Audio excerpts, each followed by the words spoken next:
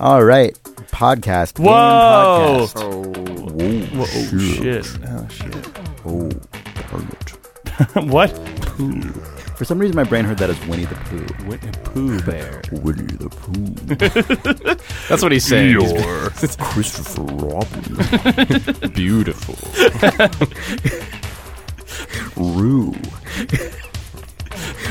Even more beautiful.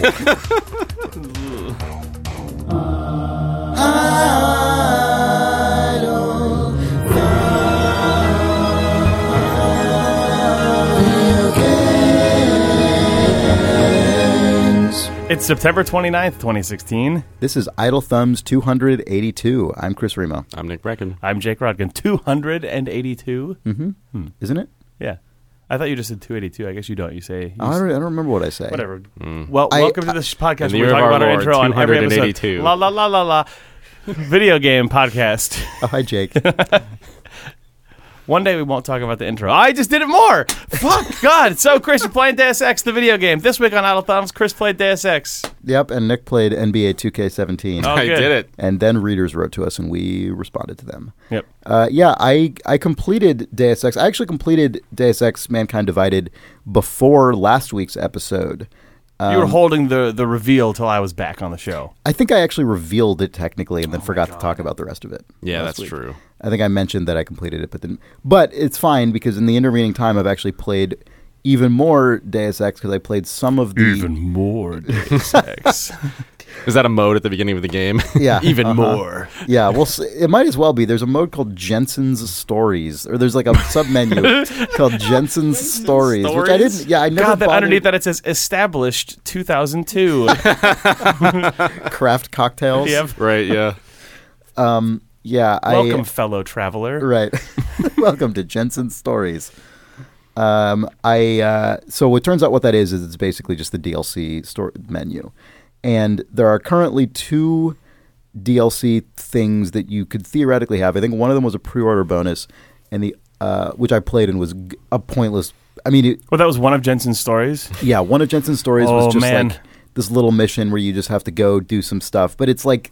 It's the quintessential like thing you'd get annoyed about for, extra DLC that just feels like it exists just to justify Is there like itself. a framing device where Jensen's like at the craft cocktail bar telling you the story and then it loads into the thing? That's God, what I would. wish. That's what I would want. So then like at the end you could say like, yeah, it wasn't a very good story, Jensen. Yeah, it starts off Some of with those What like am I gonna StarCraft do? 2 opening scenarios where you're just swirling opening whiskey around. exterior establishing Yeah. shot of Jensen's story, the Jensen Stories sign Right. over the door. Yeah.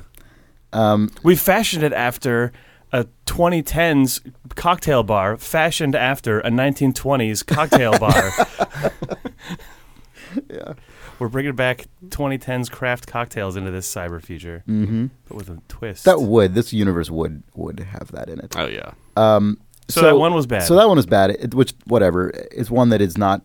I don't even know how many people have. I don't even understand the conditions required to have it. I think it's a pre-order bonus. Anyway, whatever. There's one that just came out though last week called, I think, System Rift. So the first one was called Desperate Measures, and I think it was bad. And then the one that came out last week was called System Rift. And These are also the names presented on a cocktail menu. Right. Yes. Sure. Of course. That's very true. It's very true. And I was really confused as to what it was because the promotional art and everything on the Steam page for it is all anime.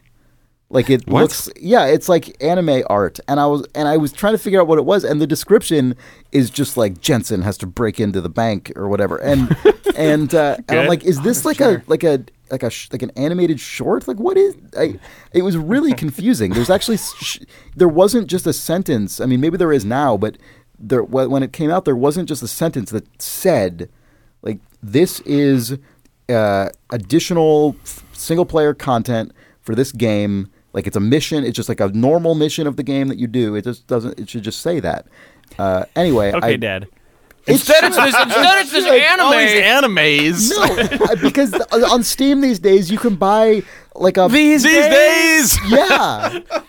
I mean, I'm not wrong. Who even knows what's on Steam I these don't days? know. Mike, it's No, all it's these not animes. It It's is all these animes. I want All my these Deus Ex cartoons. game. Where's what Back happened in to my video day, game? video Not games game. look like a video Look, game. Not there was- game. The other day I saw some fucking comedy special from some comedian. That on was Hitman Steam. content, Chris. God, that's the new Hitman Target. Yeah. I don't. There's all kinds of shit on there now. I don't know. It's true. They've got software. Movies. Anyway, what was this anime that you watched? So, okay, the thing it actually is, Moving picture show. it's just another big mission. I want to watch my Jensen's stories. Anyway, it's a mission. Oh, it's a video game. Yes, it is. It is just a video game. It's just a big video game mission.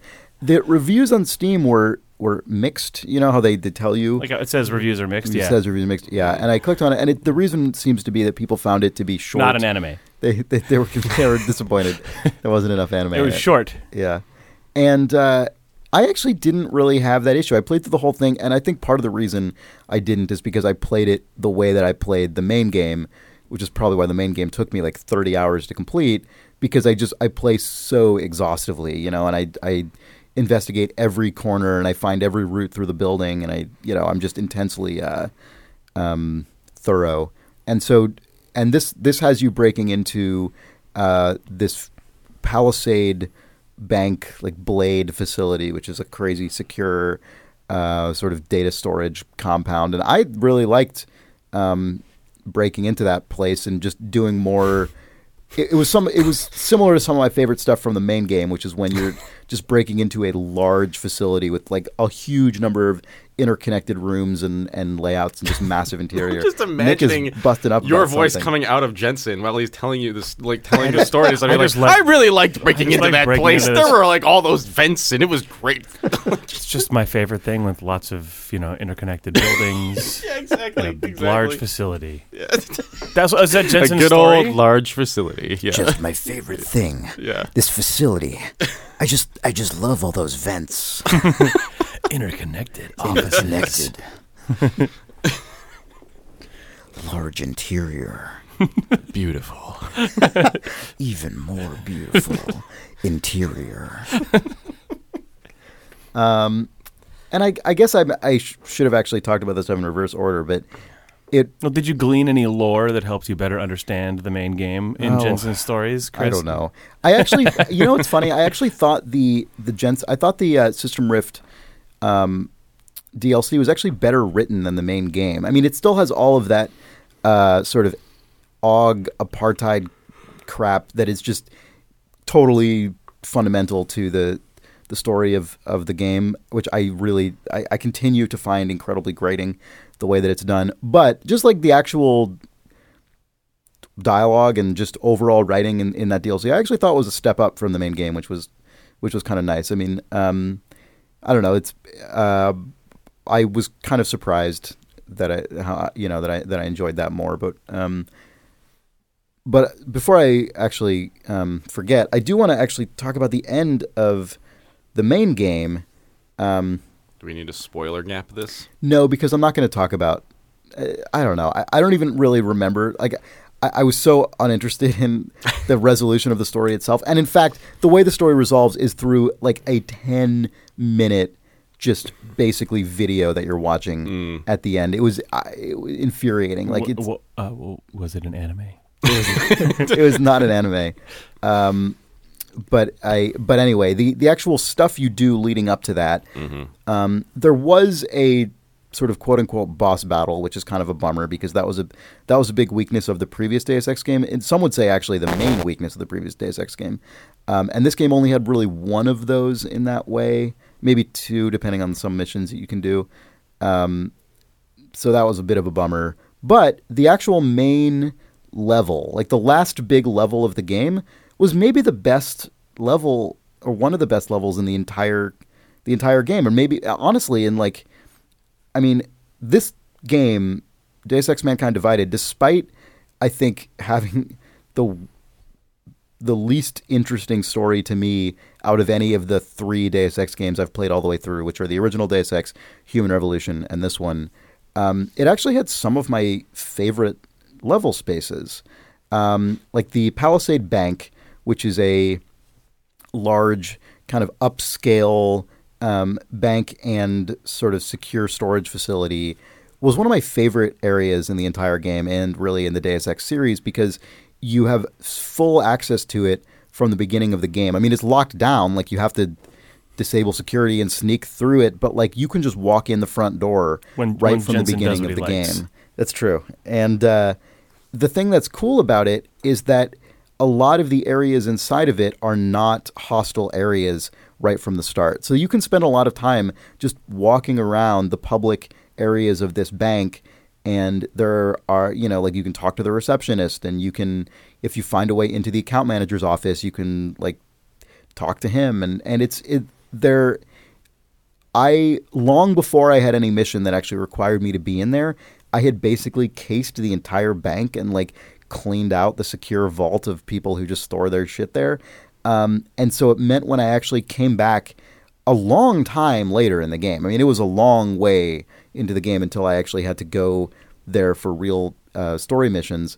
I already knew the layout of the place really well, and I felt like I had sort of primed myself to just pull off that operation in a really clean way. It was really, really great. And it's like a 3-story building with lots of offices, So what he likes. It's really definitely what I like.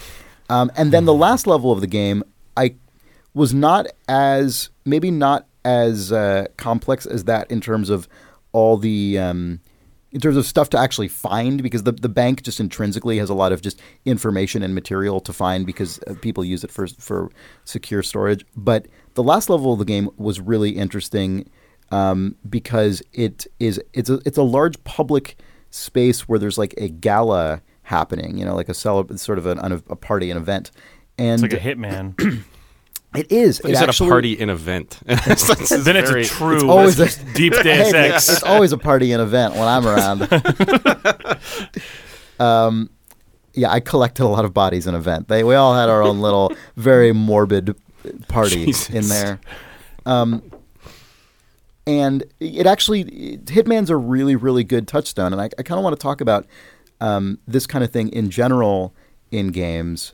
Sean brought it up just because of I don't remember what game recently, but it is really, really cool to play a game that is system rich, like a Deus Ex game or a Hitman game or something, and then be in a large interior environment, because this is very common in exteriors in games to have areas you can just walk around in the public, but to have large, complicated interiors with different altitudes and rooms that are accessible to you and ostensibly inaccessible, people milling around, and then not to have everyone just always be hostile all the time.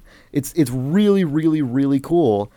And the last level of Deus Ex Mankind Divided is like this, to just be walking around where you can see enemy. You can see like hostile, security guys, but they don't care that you're there as long as you're just walking around. And there are dozens and dozens of just normal, like non-hostile people who are just there for the actual event, and then you can sort of cross the line into off-limit zones, and then you have to be careful. But then you can pop back out again in a totally different part of the level and just sort of be very casual. And walking around in a space that's built out like this without every second being in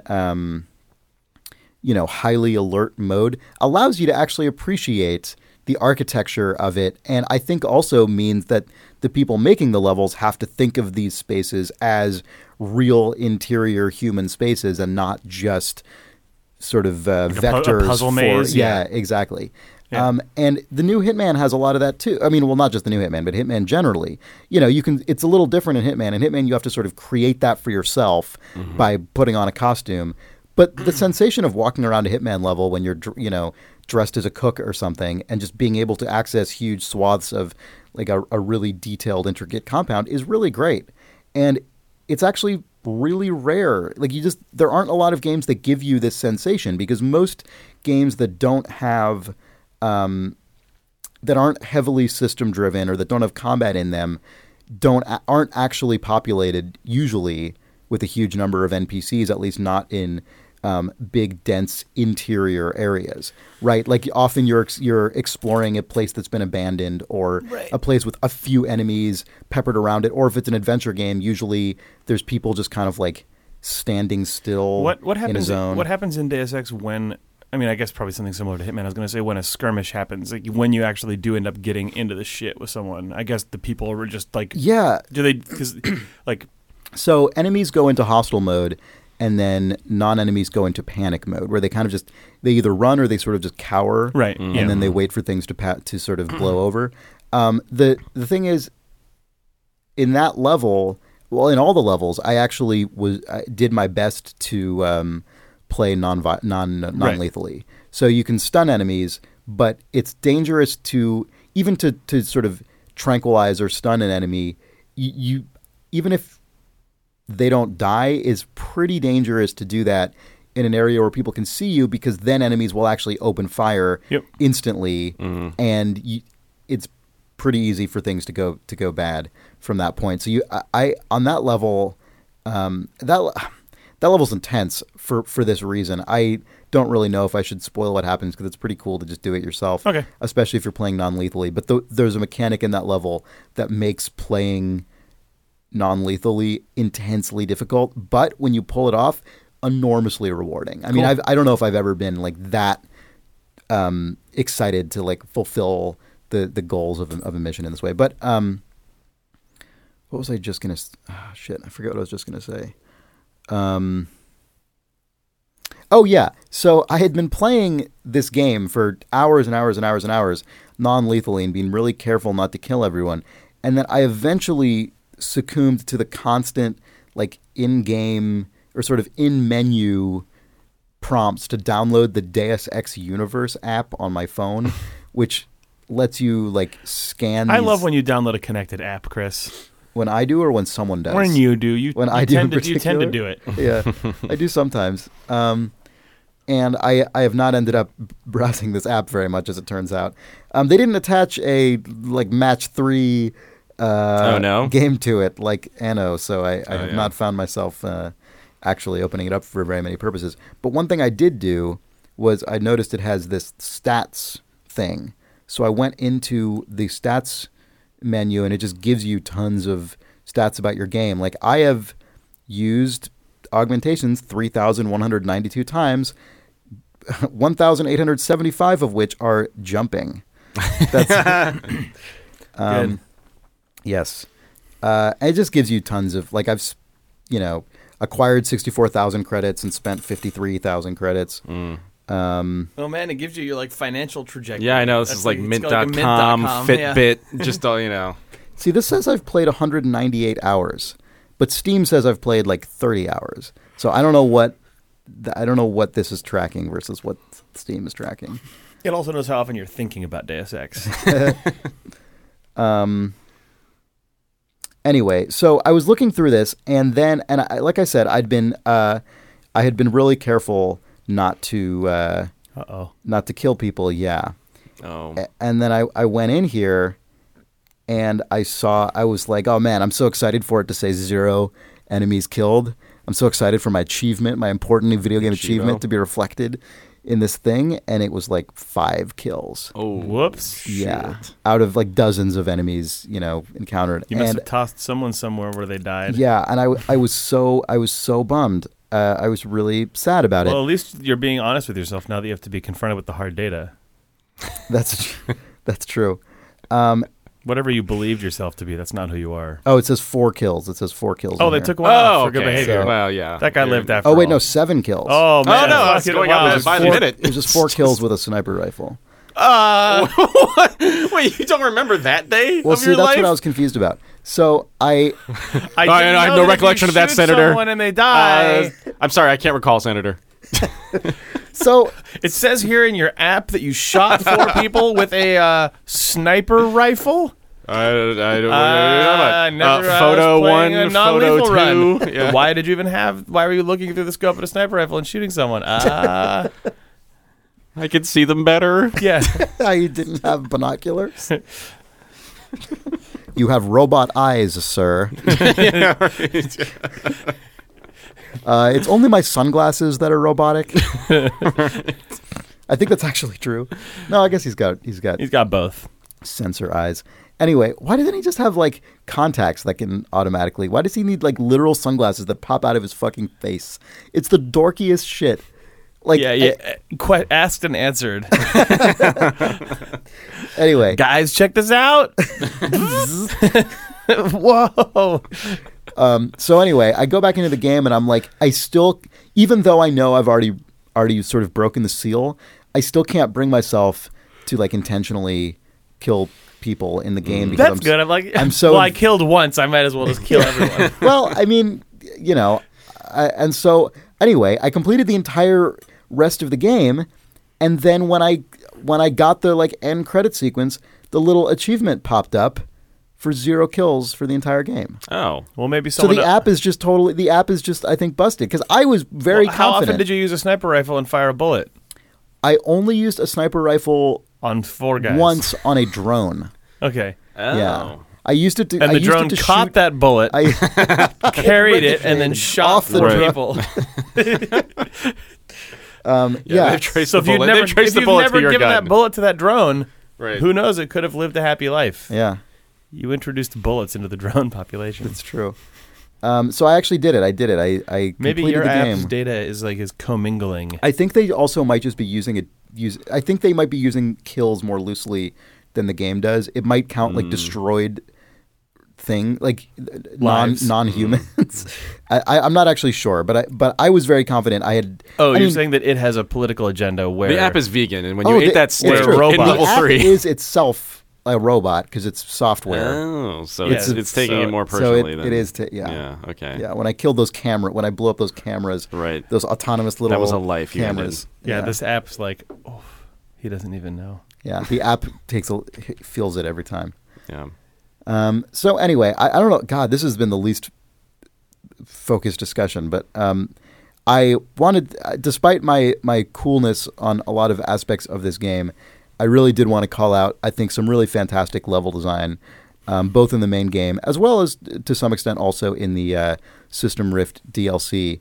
But I'm really glad to see good, strong, recent examples of system-driven games that at least have the option to, I mean, in Hitman, more than the option, but at least have the option to not perceive every space from the beginning as sort of a combat facilitator, and to allow lots of reasons and opportunities for you to engage with like a large, complicated architectural creation in a way that feels like living and breathing and reactive. And I just, that's hard.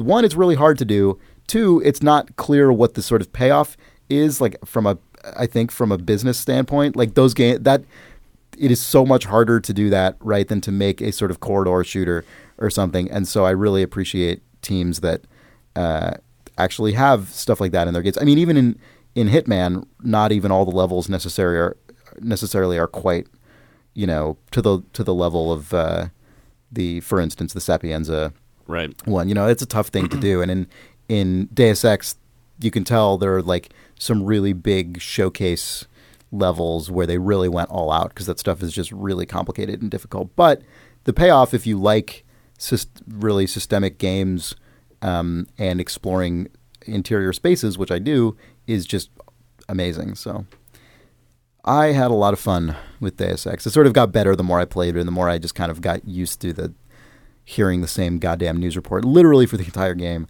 But yeah, I had a lot of fun with that stuff. Cool. Yeah, Should we take a break? sure. Yeah, let's From take the a break. creators of Final Fantasy. An anime. From the creators of Final Fantasy, Spirits Within.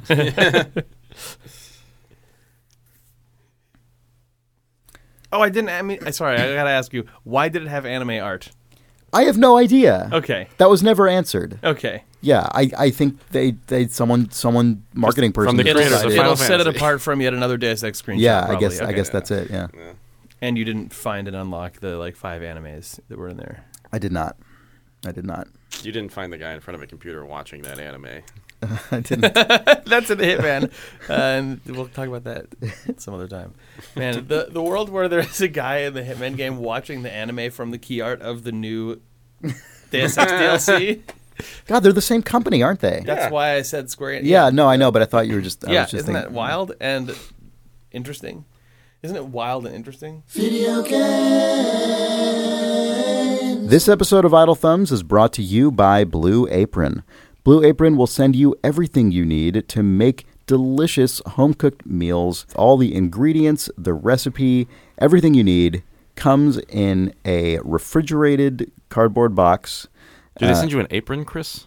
I have not received an apron. Apron sold separately. Apron sold separately. Okay. Blue Apron sold separately. Yeah. But they do, for free, include the refrigerated packing materials. Yes. I know, very important to you. That's true. I can Nick attest Brecken. to that. Oh yeah. Yeah. No, I need it to be cold. Yeah, Nick Brecken, Ice notorious cold. germaphobe. Yeah. Cool. Cool freezing box. Particularly important, I think, I actually don't know if this is true, but it seems like it would be important for fish, which is something that I typically never really cooked with or thought to get at the supermarket because it seems Daunting. which I'm They're sure staring is at like you. nonsense. They're saying you can't cook me. I didn't even look at them Don't that even long try to cook me. to imagine interiority in the Right. in the mind of the dead fish. Right. I did. Another way in which I'm slightly different to Nick Brecken. Right. It's true. But generally speaking, about one of the meals per week is actually a fish dish. And so it's nice being prompted to actually make something with whatever shows up in the Blue Apron. There's like a seared cod with like udon in a broth that was very, very nice, for instance. If you go to blueapron.com/idle, you can get your first 3 meals free with free shipping also. It's free meals. Nobody doesn't like free food. That's true. And you get that knowledge. Oh, right. Cooking and nutritional knowledge that you can keep forever. Even as the If you meals, teach a man to cook even a as the fish, meals pass Chris. through you Yeah. and into the sewage system. So if you go to blueapron.com/idle, Yes. you can get on that knowledge train. Apparently Cook- on that cook sewage those train as delicious well. Meals. Well, let's not associate sewage with No. our sponsor, Nick Brecken. Let's not do that. Why would you do that? I don't know why I would do that. These are delicious meals. They're good. They're No, they're really tasty. of great variety, and you can cook them yourself in your own home. You eat them. You do eat them. That is blueapron.com/idle. This episode of Idle Thumbs is also brought to you by Indochino. Indochino creates made-to-order menswear. So you take all your measurements, just sort of the measurements that a tailor takes. Yeah, they show you how to do it on their site. Yeah, and you sort of fill out your online profile, and then you can order your shirts, your pants, your suit, your whatever that are made to your specific measurements and specifications. Yeah, they have fitting rooms and showrooms in that's some true. major cities. Right. So Yes. we went to the San Francisco office. Yes, exactly. Yeah, you can either measure yourself or you can go into a showroom if you live somewhere where they have one. I should have mentioned that. And we went into the San Francisco showroom, got ourselves sized for shirts. And Jake, you got your shirt and are wearing your shirt right now. I'm wearing it. And I have to say, it fits you perfectly. Thank you. Well, it was sized to me by a man. The thing that was surprising to me about going in for this shirt fitting was that it was not just, I like this shirt, tailor it to my size, but like we got measured and then they have racks of shirts in the store and then the same thing is online. And I sort of went, okay, well, I just want a plain white shirt. And then they're like, well, since we're making this for you from scratch, an experience I've not ever had, it was like, pick which cuffs will stitch onto it. Do you want pockets? Where do you want them? How many of them do you want? Yeah. What collar do you want? How do you want the collar lined? Like, what do you want? You know, cufflink cuffs, standard cuffs, even like the way that the buttons work down the front of the shirt. There's like multiple different stitching styles, and it's just like, well, Yep. Yeah, literally someone is a just crazy making this for experience. you from nothing, so you can just pick all of it. And it was almost overwhelming until I realized that I could get a custom monogram. I don't know if we want to reveal the contents of the monogram until a future ad. Yeah, until the people present for the ad are more appropriate for the payoff. So if you go to Indochino.com and then enter the promo code IDLE at checkout. Classic. Yes. This week you can get any premium Indochino suit for just $389. that is a big discount off of the rack rate on these. And these are, again, made-to-measure suits. They are made to fit you. They've got some nice-looking suits there. That is Indochino.com. With the promo code IDLE, you can get any premium suit for just $389 and free shipping. I think probably most people these days, certainly including myself, have never had made-to-order clothing. So it is a pretty awesome thing. That is Indochino.com with the promo code IDLE. Video games. All right. I guess we're back from our break. Oh, God. I guess we're back from our break. Oh, man. Back from the break. Nick Brecken, 2K17. Yeah, Nick Brecken, that's my name. 2K17, That's my instant message handle from 1999. Oh, man. You're so... NB 2K17. Oh, shit. Um, Nick Brecken, Avatar. yeah. 2017. Yeah, that's actually the reason I loaded this game up, just to make NBA just to make- 2K17. yes, right. A basketball video game. Yeah, just to make my avatar, just to make my guy. So how did you... does this have... You talked about this maybe previously or not? Does this have some sort of face scanning technology? Man, or this how does is Nick Brecken Avatar 2017 because Yeah. you did post... Yeah, no, I did Amazing. post a thing. Yeah. Yeah, so also integrated app that it immediately. So I went into the character creation. They're like, new this year face scan, and I was like, well, I can't resist this. I know what this is gonna do. So I downloaded the integrated app, which allows you to use your, I guess, front or back camera to slowly rotate your face, and then it somehow takes. You saw his tweet about... We talked about it last week when you were gone, Jake. Yeah. You saw his actual tweet of his hilarious slouch face. Yeah. Yeah. I think it uses voxels or something, and it just sort of composes like a. I'm sure there's a approximation. SIGGRAPH paper and talk about how you can swing a phone around someone's face and it turns into them. Right. It didn't turn into me, but so I had to tweak myself to look like myself, and then I just started playing the My Career, which I guess I don't have a lot to say about. It's not as outrageously ludicrous as last year's, but Last year's was the Spike Lee one, right? Yeah. This year it's oh gosh, I can't remember his name. It's the director of Creed is doing it this year, and there are just a lot of actors that just pop up into the middle of this thing.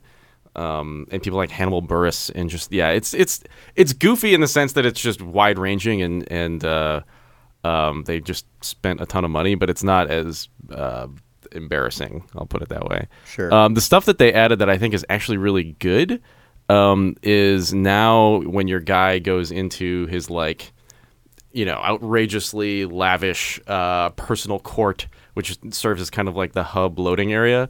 You could do a bunch of stuff like practice your shot or whatever, which actually like impacts your stats. But then also you have a cell phone now. And man, I expected this to be complete throwaway garbage content. They did a really good job with just making a guy like telling a dumb guy's insane lavish lifestyle through cell phone conversations. Like, it's really, really good. And they finally tuned these conversations to like basically exactly what is happening as you're playing the game. So like if you go and have like a bad game, your mom will text you and she'll just say like, I saw your game, but I turned it off after the fourth quarter. Did you do anything better than what you were doing? Wow, and brutal. and then your responses are like sad face emoji or just like what? Come on, mom, or just you have multiple choices. Yeah. And then, like, the responses are hilarious because they just pull all of this data that like all of the all of the sort of conditionals that are building up as you're playing a game. Man, that's fascinating. It's really, really good. And the conversations are well written. Like they actually do really like well paced text messages. Like they're not only believable, but they're like in large part funny or entertaining, which is not what I expected at all. It's pretty good. Man, that's actually impressive because they're basically. In addition to having to just design a basketball game, I mean, I guess iterate on a basketball game. Yeah. They also just have to design like an interactive fiction game. Yeah. Because like, I mean, all of the like taking into account things that have happened and then write the conversation such that it accounts for this and this and this and this and sort of these variables are tracked and then which ones are you surfacing and then how do you write them in such a way that even if you combine them in this order rather than that order, they still flow naturally. Right. I mean, I'm familiar with that shit. Oh, yeah. It's funny that that's in sports games now. Yep. And it's actually carried off pretty well.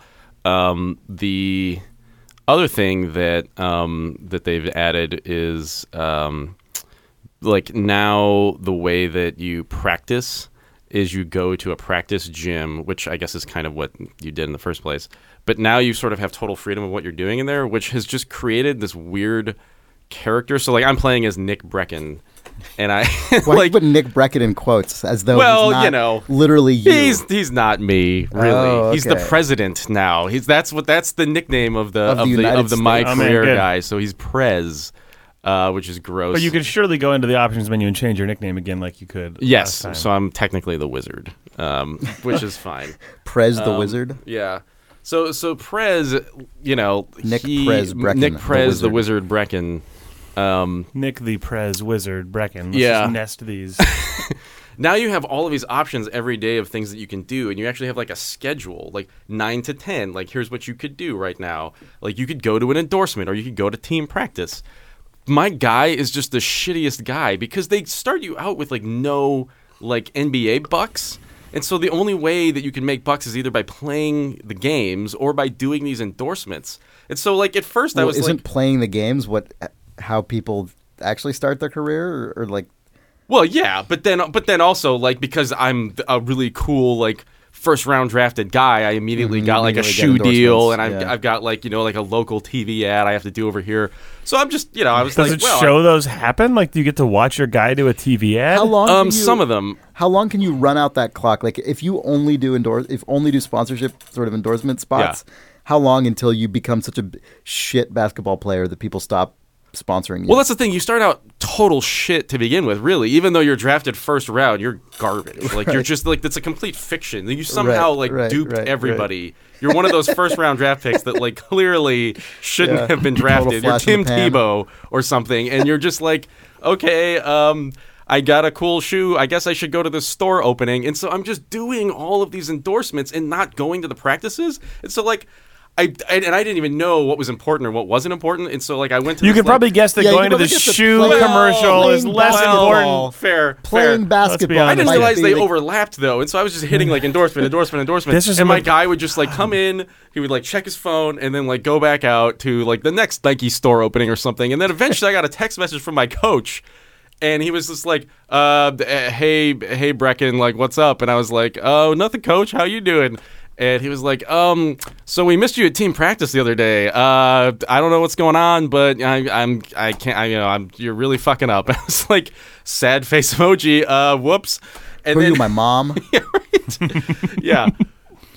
And so I finally showed up for one of these practices, and in doing so, I realized that like the most efficient way of completing these practices, there's like a bar at the top of the screen.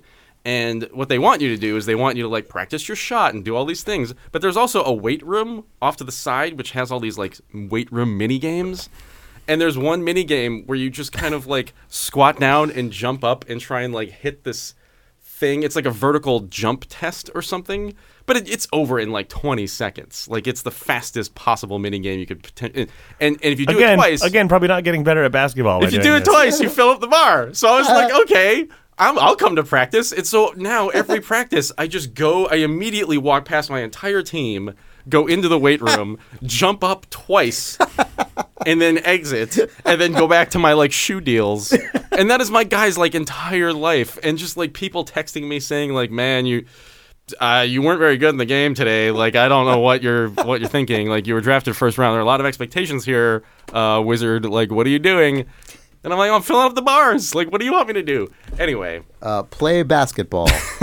I haven't played through a modern sports game campaign story mode like this. Yeah. Ever. So what happens if you were just garbage forever? Can you like complete the campaign? Well, there's no. How I mean, does it work? Do you lose? It's a season, and I know, you'll but I always mean- be on a team. Is the answer to that? Right, I Like they'll know, but, never like- just be like, "Oh, you're going down to the minor Right, leagues." I know, but Yeah. can you like get to the last cutscene? Is what I'm saying. There is no last cutscene. It goes on forever.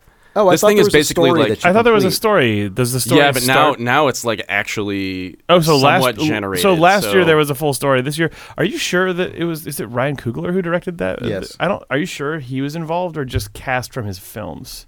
I'm pretty sure that he Okay. was. I think they got him just in the way that they got Spike Lee. I haven't seen anyone else mention it except for you. Really? Yeah. Oh, maybe it's just that Michael B. Jordan is one of the dudes. It's one of the dudes. God, I could swear that that they got him. Anyway, whatever. Maybe they got him for some press juice, but he wasn't involved in the content. Perhaps. I didn't look that closely at it. But this is not like a movie that has basketball inside of it the way that last year's was. Yeah, now it's actually kind of reacting to what you're doing, and I think it just goes on forever. So you can just basically be the shittiest guy who just rolls around at the bottom of, manages to be on the team. Yeah, I guess we'll see if I play more of it, what ends up happening. The other thing I wanted to say, actually really quick, is that I haven't played a sports game in a while, period. But then I haven't played a sports game back to back, I guess probably since I was a kid, like from year to year, you know? Mm-hmm. Right. And it's interesting to see what they're doing with this. I mean, this is probably the prime example of a sports game at this point. I think NBA, the series, is like, and it's one of the reasons why I'm playing it. Everybody sort of regards it as, a model, like a very prototypical sports game at this point. But the thing they did this year is actually kind of interesting just from a game's perspective. They are kind of turning it into an esport. Like, I think last year they were really keen to do that, and they had all these tournaments that they were sponsoring and stuff. But this year, they fundamentally changed the way that you create players. So now you pick a position, but then within that position, you have to choose from like 5 archetypes, like sharpshooter or like shot creator or whatever. But what that does is you always have these like 7 or 8 attributes that sort of correspond to different sub-attributes. So like, agility gives you like bonuses to speed and other things. And so as you put a point into agility, it's boosting those things. Right. And then those things obviously translate into your performance on the court. And I don't know, it's a crazy sort of RPG system. But then this year, they're putting hard caps on those attributes based on the archetype that you choose. So what they're doing basically is turning it into a class system. Like, you're essentially just choosing your class, and then your sort of like subclass within that. And the fact assumption that is if you get up to a high level, you're just going to have maxed those out. They're like creating, therefore, like the programming version of that. Right. In the past, class, you could choose like, I'm a point guard, but then even though everybody is capped at a certain number of upgrades, you could put all of your points into 3-point shooting and all of your and then also all of the max potential points into like dunking or something, which then makes this weird character that wouldn't really exist in real life. Now you're maxing out predetermined characters. Right. There is no character, for instance, that can do that now. You can't be like a LeBron James dunker and also a guy who's like Steph Curry 3-point shooting. Like, that just doesn't exist in the game now. So you're basically turning everybody into some kind of weird like Dota character. It's potentially really good. Like, I mean, it's a really good move. And then the other thing they did is that the movement system is very subtly changed, where in the past it was very reactive, which from a gameplay standpoint, from a single player standpoint, probably feels better. Like, I loaded it up, and the first game I played, I was like, oh, this feels kind of sluggish. Like, my guy is sort of moving further than I want to every time, and then like changing course as you're running now just feels a little bit more sluggish than it did. But what that's doing is it's making you commit to kind of in a fairly realistic way to the position that you're going to run to on the court. Right, yeah. You have real momentum now in a way that was just sort of you there can't before. Snap around like an NBA Jam player anymore. So you can't just do stupid sports game stuff. Like in the past, like, I don't know. I haven't played a lot of sports games, but I remember playing like the first online sports game. It was probably like an NHL game or something. But you could just do ridiculous things where you would just like immediately change course, which allowed you to kind of game it. And I remember playing against somebody, and they just because of the way that you can sort of manipulate the movement, you could just do stupid stuff and like always score from this point, or just the stuff that everybody makes fun of sports games for from 1994 or whatever. But now, because of this, it's become an actual. I mean, it's not on the level of like a Dota game, obviously, but like. But, you're capped at certain stats, so in many ways you're probably not the fastest guy on the court or the strongest guy on the court. And then also you have to really think about like what you're going to do and really pay attention to what other people are doing and actually play positional basketball, which is hard to do. And then it makes you realize how hard that is, and it's actually again just like a better simulation. I don't know. It's hard to describe. You almost have to see it in motion. But no, that totally makes sense in principle. Yeah, in principle, it's really really smart. I haven't played an online game yet, so I don't know if it actually is doing what it should theoretically be doing. But it's really interesting to see how much that it doesn't feel like a major change. Like it's not something you would be able to really put on a bullet. But man, just underneath imagine the surface, like, on the dev team, that's got to be oh my god. Technically, that is a huge thing, and then convincing people that the technical investment is actually going to pay off with something that makes the game better. Yep. Like I can just imagine. And I imagine also sports game development is probably fairly conservative because you're shipping something, one, that is like trying to imitate a real life thing, which means you can't just like make shit up whole cloth. And then two, you have a year to do it only every time, which is not a lot of time in game development. And you have to not annoy like a mass of people who buy your thing every single year. Yep. So that's like changes like that. I can just imagine. Oh my god, yeah. How big a deal that must be internally. Yeah. No, yeah, it's impressive to see that they're actually doing that stuff because, you can probably look at, and again, I don't play these games, but something like Madden or, kind of the staples that have literally no competition. There's no other football game than Madden. And as I'm pretty sure, just to have a cursory glance at that community and all that stuff, it feels like that game is basically the same fundamental game year to year. Yeah. I could be wrong again, but like... there are times when Madden makes an evolutionary jump, but I don't know if like the entire way that the characters move changes that dramatically from one year to the next like that. Like that, I mean, the two things you described sound like even if that does not come to pass, I bet that you're very close to the mark on what the team was aiming for with that, especially given that you said that they started running some attempt at a pro game competition circuit last year. Yeah. I think it's, just like 2 days ago, the co-owner of the Golden State Warriors announced that he was buying Team Liquid. What? Yeah. You didn't see this? No. Oh, man, yeah. Him and the Washington Capitals owner teamed up and bought Team Liquid. What the hell? For like I think a lot of money. Oh my god! So like we're in a weird world where like sports and esports are crossing over. For people who are me and everyone else who does not give two shits about esports, which game or games does Team Liquid participate? Well, all of them. Yeah, they started off as like StarCraft, but now they're Dota. Okay, they're one of those. League of Legends. Yeah. Okay.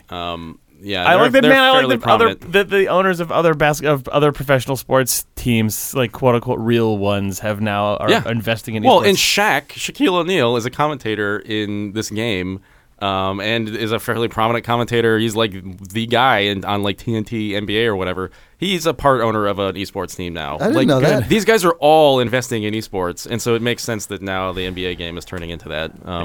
Wow, that's really interesting. A stupid thing that I was thinking about this when you were talking about it, and man, this is really stupid, is NBA 2K as an esports game.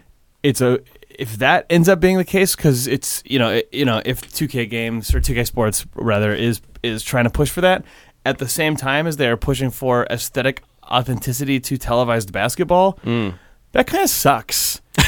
Like, so one of the things that's really cool about esports is that it looks like a thing that would only ever exist inside of an esport. Those do feel like two different goals, kind of. Yeah, like there's like the cross-cutting between the team playing the sport in the international and then to what's happening on screen is part of the fascination, at least for me. Like, sort of, and it also almost gets into the same sort of fascination I think people have with Let's Plays and stuff. So watching people, just the international, I do think that there's some... there has to be some correlation between people liking watching people play video games on the internet and people liking watching highest skilled people of all time doing it, because you get the same thing. You get to watch things happen in a video game and then watch a guy go, blah! It makes me almost wish that the esports version of NBA games would like more outrageous, just like get the, just aesthetically, like just get the crowd out of the way, put some hilarious fucking neon lights in there, like just make it look like not basketball, even if the mechanics are exactly the same as basketball. I know that is completely unappealing, but I don't. It seems like it's going to be kind of dumb to fill a stadium full of people to watch a game that has a TV screen representing a different stadium. Right. Yeah. Like that's stupid. Playing a virtual version of a thing that actually exists. Yeah. Like that might speak to, the level of interest in this from a gamer perspective. Like I don't actually know. Surely that I don't have a good perception of what this is, but like I know as somebody who watches Dota I don't know how much interest they would have in watching an NBA game That's as an probably esport, true. and I wonder, it probably will just manifest I in mean, two separate. I'm kind guessing of that tracks, I mean, right? I strongly, I don't know anything, obviously, but like, I kind of doubt that actual sports games are going to become also important esports. That is probably know. true. But like Maybe. Maybe. I mean, I hear what you're saying, but there's so many people who buy these games. Like we're talking about, like a Sure, it's, but are they oh my God. but are they buying them to watch them? Or are they buying them to like actually have the sort of themselves have the like escapist or sort of aspirational experience? Yeah, I or mean, just they just like engaging. with yeah, them. I I'm not generally saying that suspect that you're right. But not wrong or that you're not right, because I think that you are probably right. I was only teasing that out because Nick was pointing out that that this year NBA 2K17 seems like they've, at least to Nick's eyes, successfully executed on iterating their game to bring it closer to a game that would be able to be played and enjoyed as a professional game. That's not to say that it's going to work, Yeah. but like the end goal of that seems like it will also run into completely weird aesthetic issues on a completely different axis. Yeah, but also the two things you described feel different to me in that respect, right? Like the thing. So both things you describe, the stats sort of sorting and then the or linking and limiting, and the movement model. Yeah. Those both seem like they work towards trying to make the thing more representative of like the actual NBA. right. But then one of them feels like it also, in addition to that, brings the game closer to an esports model, which is the stat element. The other one seems like it brings the game closer to a simulation of real-world basketball, and that the movement model does not seem like it has anything to do. Well, I mean, I can't speak to intention. I just mean from like a practical standpoint. I don't know why that would bring anything any closer to esports, because esports never have shit like that in them. Esports are like the opposite of that. So that in itself doesn't seem like it would necessarily. I think that might be a balance issue kind Yeah. of thing. I think that might be I'm not sure. Like, I don't know enough about the way that people play this game online, but I your suspect proposal that it for might. why it would be an esport plus up is because it would require a team to actually execute using team dynamics more because Yeah. you can't all just crisscross across the court and the whole team can't successfully run the entire field. Right. Yeah. I mean, you're talking about a very small play area, and the way that they simulate the bodies in this game, like you can actually technically just push somebody across the court just via like your bulk and momentum. And I imagine that if they didn't pay more attention to the way that that stuff sort of functions on a momentum basis, that it could probably get really gross from a multiplayer perspective. But yes, I understand what you're saying. Like, Yeah. It doesn't theoretically make it a better esport, just in terms of basic movement. But anyway, I don't know. You're probably right in that like most esports that don't have multiple layers of depth are not the ones that catch on in terms of spectating. Like, I know that people enjoy playing Rocket League a lot. I don't know how many people enjoy watching it. Probably more than would enjoy this simply because of how outrageous it is. But like, Well, Rocket League is also easy to understand to watch. well, so is this. I mean, No, this I know, is I know. I just just as easy mean as- that well, that's an interesting comparison for me though, because I was thinking about things like Call of Duty and these things which I don't think have caught on to the degree that Watching League of Call of Legends Duty and- is like impossible to understand. well, right, but also there's just no. I mean, it's For did the me, guy anyway. shoot the guy or not? You know what I mean? There's no. Well, There's, you also there's have no coordination, bird's eye but they're view, which is what makes right. I think a lot of the classically successful esports. They do some spectating and things, but it's. I guess my point is there's no meta layer really. It's just are they doing what they're trying to sure, do I or see. not? Yeah. And Well, anyway. we should probably, because Nick, I know you have to leave. We should Oh, probably yeah. get some reader mail in. All right. So Evan James, here this is actually kind of relevant to what you were talking about, Nick. Mm-hmm. Evan James says, "Hi Thumbs, love the pod. What's your feeling on number systems in video games? I feel like it's all terrible. Since everything has been RPGified for the past few years, we have numbered progression everywhere. +2 to health regeneration, +250% to critical hit chance every 3 swings. This thing weighs 8, you can carry 90. Scale of numbering is never gone over in a tutorial. When given the option to upgrade something, it'd be nice to know what 2 means and what 2000 means, if 2000 even exists in the system. It's a real chore to have to click around a bunch of menus, studying the various number systems, health, armor, carrying capacity, critical hit chances, magic, etc., just to glean a sense of the overall scope. Do you all know why abstractly learning a number system for so many games is supposed to be part of the fun? Do you find it fun? Thanks. Ariskany Evan on the forums."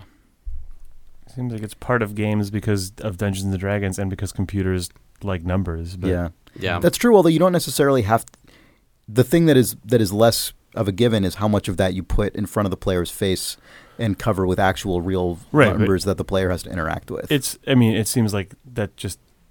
Sure, I don't mean to be like stupidly dismissive, but I also think that there is a pretty clear line between early computer games when it was one of the only things you could do, and then later computer games where, because of the way computers work, it's the easiest thing to do. But also the entrenched tradition that came with that. I know. I understand that from yes. But also you can look at certain traditions of video games that at one point had essentially no numbers in them and now have a lot of numbers in them. Again, I'm speaking surfaced to the player, not obviously under the hood. Every video game is full of numbers. But other than JRPGs, most console games for a long time did not surface a lot of numbers at the player. Right. Shooters, first-person shooters for a long time did not surface a lot of numbers at the player. A lot of games did not, and now a lot of games sort of incorporate RPG elements, which, as this reader says, increasingly is like almost every genre. Yep.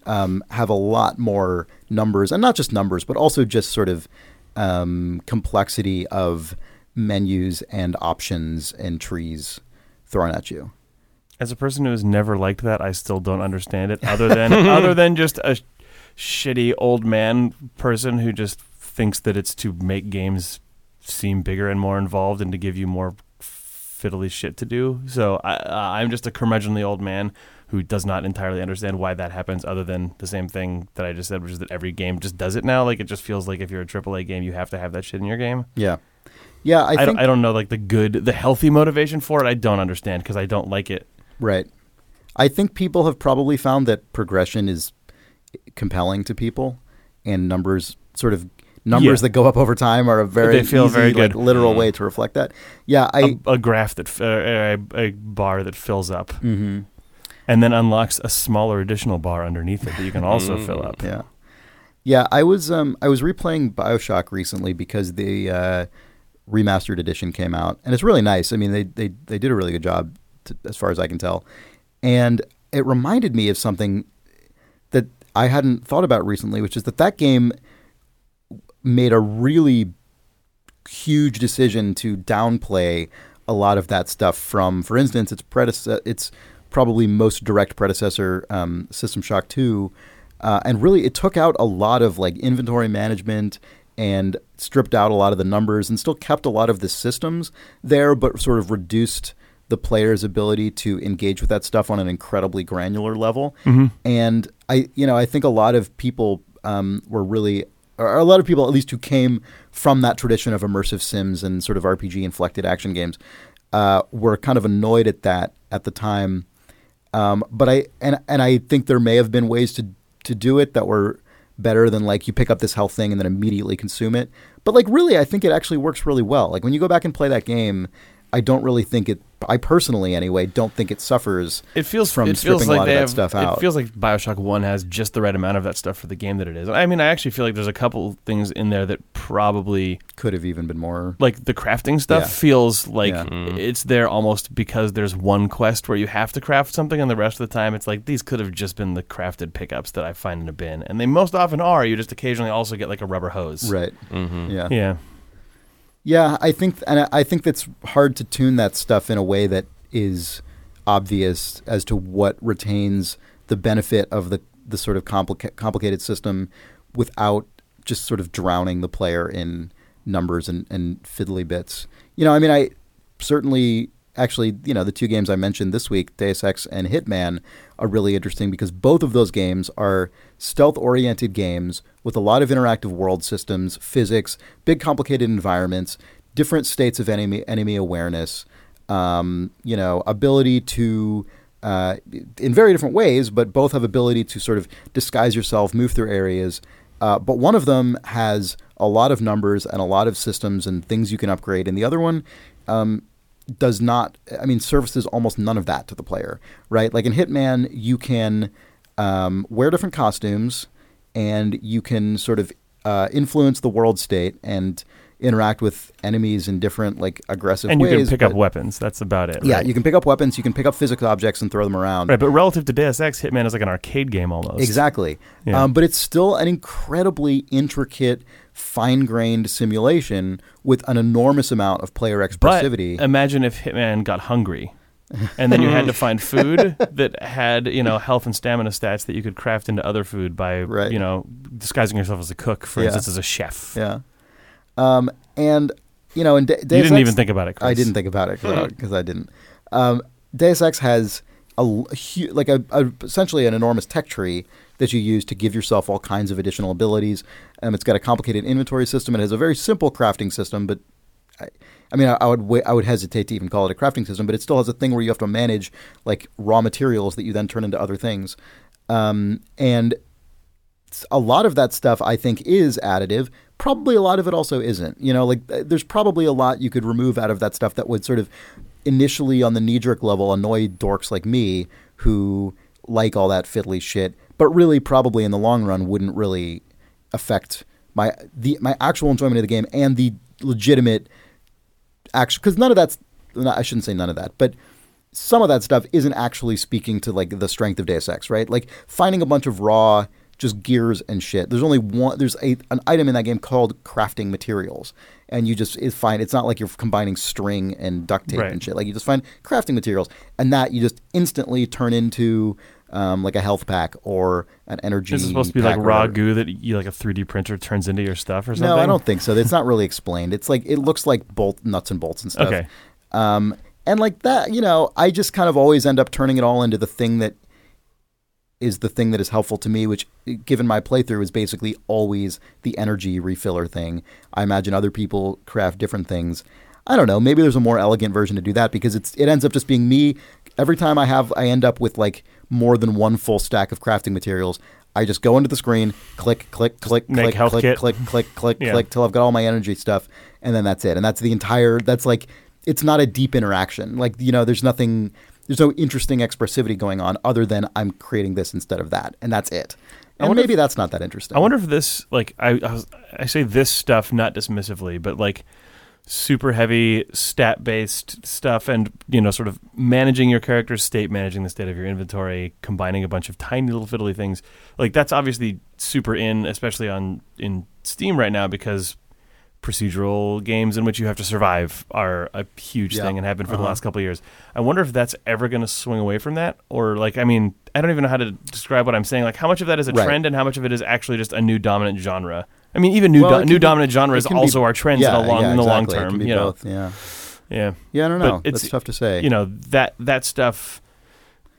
I mean, the funny thing is the version of it that you see in Deus Ex is totally not. I mean, it's like almost a coincidence that Deus Ex has just always been fiddly like that. Right, but that stuff is also now because it long predates that. But like all the examples that you're talking about none of them are like an authored story campaign. Well, like the new Tomb Raider sort of straddles that That's line, true. right? You have a lot of games drawing from that, yeah. Where like the sort of RPG, like things that you've learned from playing JRPG games or that you've learned from playing survival games feel like they now inform or old computer RPGs or like old PC Western RPGs. Yeah. Yeah, it's true, and honestly, I do like it. Like, I mean, I'm sort of going through the intellectual exercise here, but like, I like interacting with that stuff a lot of the time. I think I like the version of it, I guess, where you're going through a tree more than I like the version where it's like +2 to some stat. Yeah, same. You know, I like crawling up an upgrade tree. Yeah, fine. And I think that's really important to Deus Ex because you end up having to lock out other skills. You know, like I don't put any points into any of the combat skills at all, and that's a choice I'm making. And that stuff just ends up being dead to my character. You know, like I'm never going to be able to like do a lot of the sort of complicated combat stuff, but it's okay because I'm self-imposing a limitation that I wouldn't use it even if I had it. So it allows me like the freedom to become a fucking crazy hacker lord. And I like that. I like that trade-off, and it's hard to do that without, you know, some of these fiddly systems. But yeah, a lot of the just like pure, this just adds some like marginal amount of stat. That stuff I'm definitely not as crazy about. Nick, what do you think? I hate crafting. I've never enjoyed a crafting system in my entire life. Yeah. I don't understand why they're in there. I don't but really see, like there are crafting people who either, love but that shit. I know, but there are people who love it. tons of people who love that stuff. I'm sure somebody just looked at like a thing that said, oh man, if we add this component, we'll get X number of people interested in our game. Look at Far Cry. Look at what happened with that series. I mean, this is like all this stuff is just like homogenizing in a very obvious way. Yeah, crafting might be my least favorite of any of these, actually. Yeah. Because it just finds its way into tons of different games, some of which really does have no business. That's the stuff that feels like busy work that almost always... Like, there are some games in which crafting makes sense, games that are most often explicitly about survival, but when it's in a lot of AAA games that either are linear or, you know, an open world game that have a linear objective chain in them, it feels like it was someone's way of justifying mindless collectability. Yeah. Like, people love finding shit and collecting them. Oh, now it has a purpose to it, but the purpose feels like it's just an additional abstraction on top of just giving you the things that you need to complete the game. That's when it feels really junky to me. Well, it's also like content and time and like just sort of material, right? Like it's stuff for player to do. I just generally prefer games that allow you to discover what the things you're picking up are. Like, even just going back to, I don't know, 10 years ago, like Resident Evil 4 or something, where I don't even think that game, when you picked up a gun, I don't think it told you, like, damage X whatever, or what, you know, I think it was just like, this is a sniper rifle. It's probably going to be good at these certain things, but you don't know that yet, so try it out and see. And then, like, you have to make a choice. I mean, the constraint in that game is inventory space.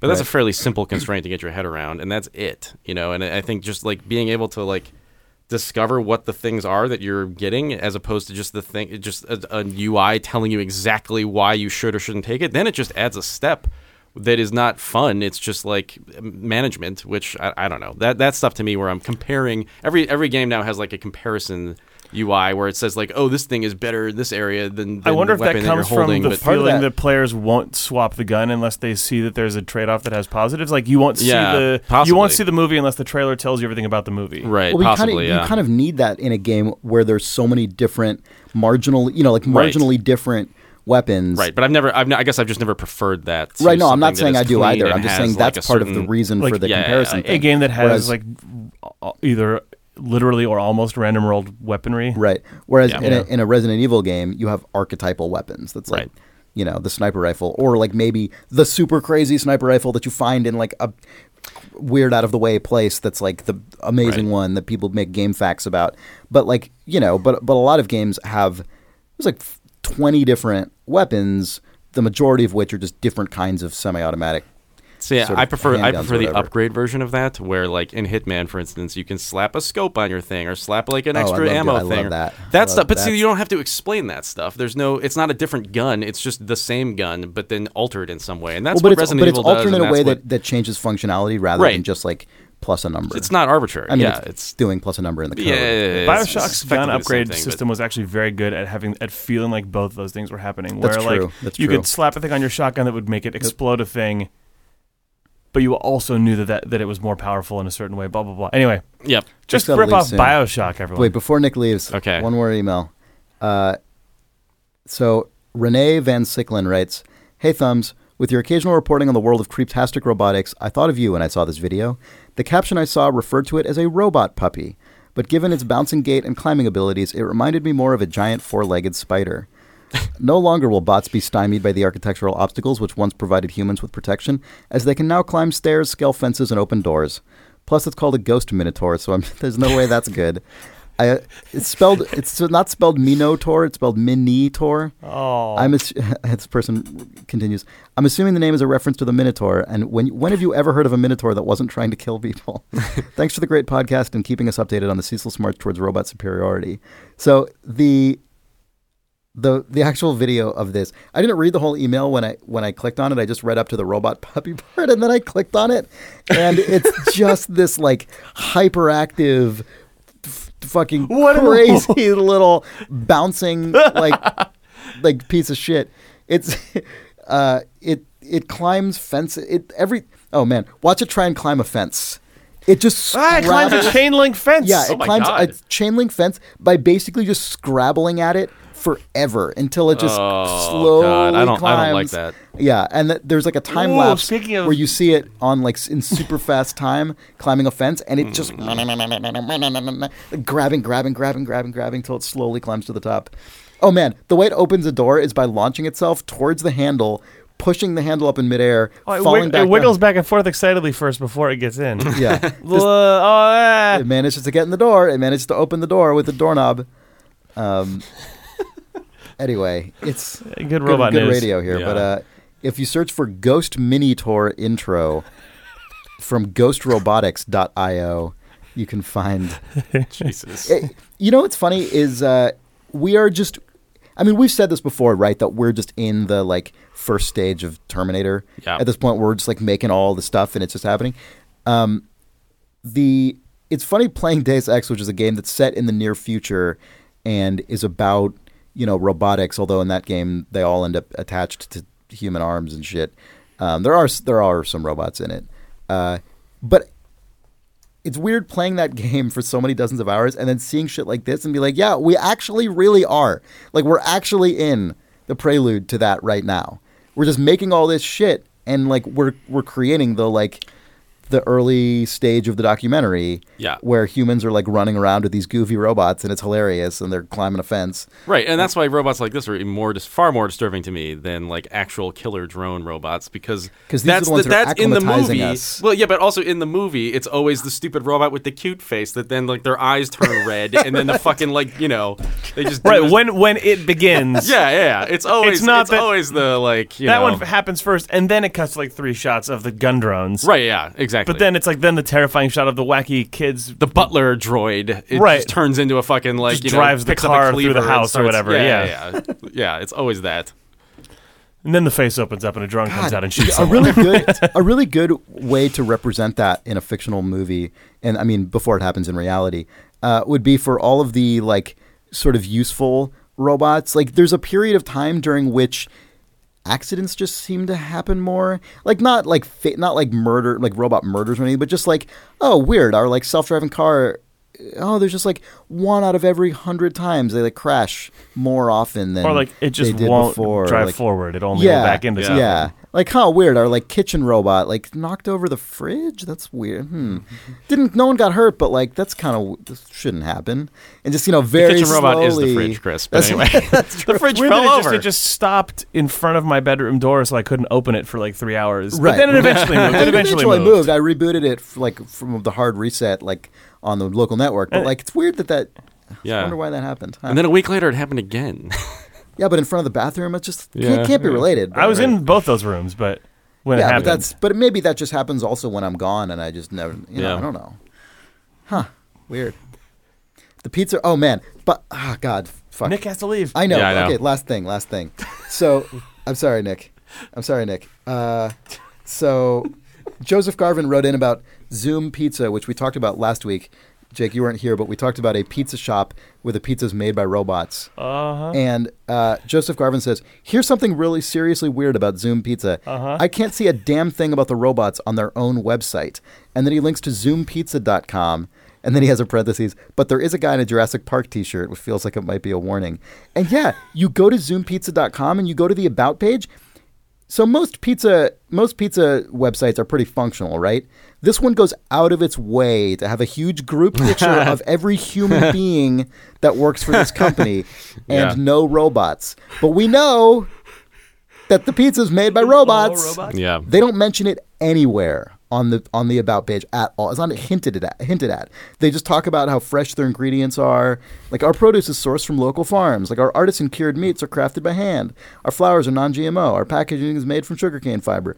Like, blah, blah, blah, blah, blah. Warmly, Julia Collins, co-founder and CEO, like, warmly, like a human being. Yeah. Zoom Pizza was founded by 2 friends. Like, boop, boop. Here's all the people who we pay to work, human beings who we pay to work here. What the hell? Like, we're not even going to know when this all as this all happens. This, by the way, is the photo that the robots put in their fucking documentary about how early robots were treated by humans. That's true. That's true. The valuable contributions of all Right. the robot cooks Yeah. in this kitchen completely ignored Yeah. by their human owners, overlords. Okay, Nick, you're free now. Okay, All bye. right, bye, Nick. Thanks for listening to Idle Thumbs. Oh, to the person who we got a letter addressed to Idle Thumbs squeaky chair, and it contained some like chair bolt grease. Yeah. I have not done it yet. I'm sorry we have to to do the that. Sorry. anonymous sender of that. But thank you also. Yes. That was very courteous. All right. Well, thanks for listening to this week's Idle Thumbs. We can be found on the internet. Hey! At idlethumbs.net/idlethumbs. Also, idlethumbspodcast.com. I always forget about that URL. We've had it for years and never mention it, but that goes straight to the Idle Thumbs podcast website, idlethumbspodcast.com. You can find us on Twitter at twitter.com/idlethumbs. You can find us on Facebook at facebook.com/idlethumbs. You can subscribe to this podcast on iTunes, and if you do, please consider leaving us a rating and or a review. It helps us out a lot. Makes the show more likely to actually show up when people go to the video games section of the iTunes podcast place. We don't have a lot of ways to grow the show, and that's a big one. Word of mouth recommendations also invaluable. You can also find us on Stitcher and I think some other places where podcasts are if that's your jam. Are we in the Google Play podcast We are zone? actually. Yes, we are on the Take Google that. Play podcast zone. I will take it. Yeah. Are we on the Google Play podcast Zune?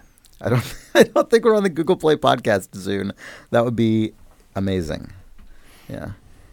All right. Well, I am going to be in Tokyo for 2 weeks, starting in just a few days. So I'm not sure what.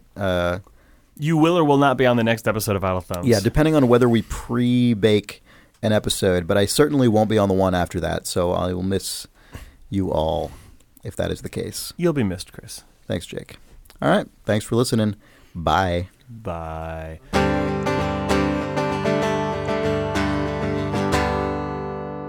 I'm going to Tokyo Disney on my trip, Speaking and of everyone poos. says the Winnie the Pooh ride there is amazing. Oh, wow. It's really cool. Yeah. Cars or the honeypots drive themselves around. As in classic Winnie the Pooh fashion. Yeah, in Winnie the Pooh style of fashion. that intellectual property. Autonomous, self-driving honeypots. Yeah. Autonomous self-driving honeypots is something else. It's the latest in the Obama in the and his robot autonomous war of self-driving espionage. honeypot. What did Elon Musk announce this week? The Russians have deployed autonomous self-driving honeypots.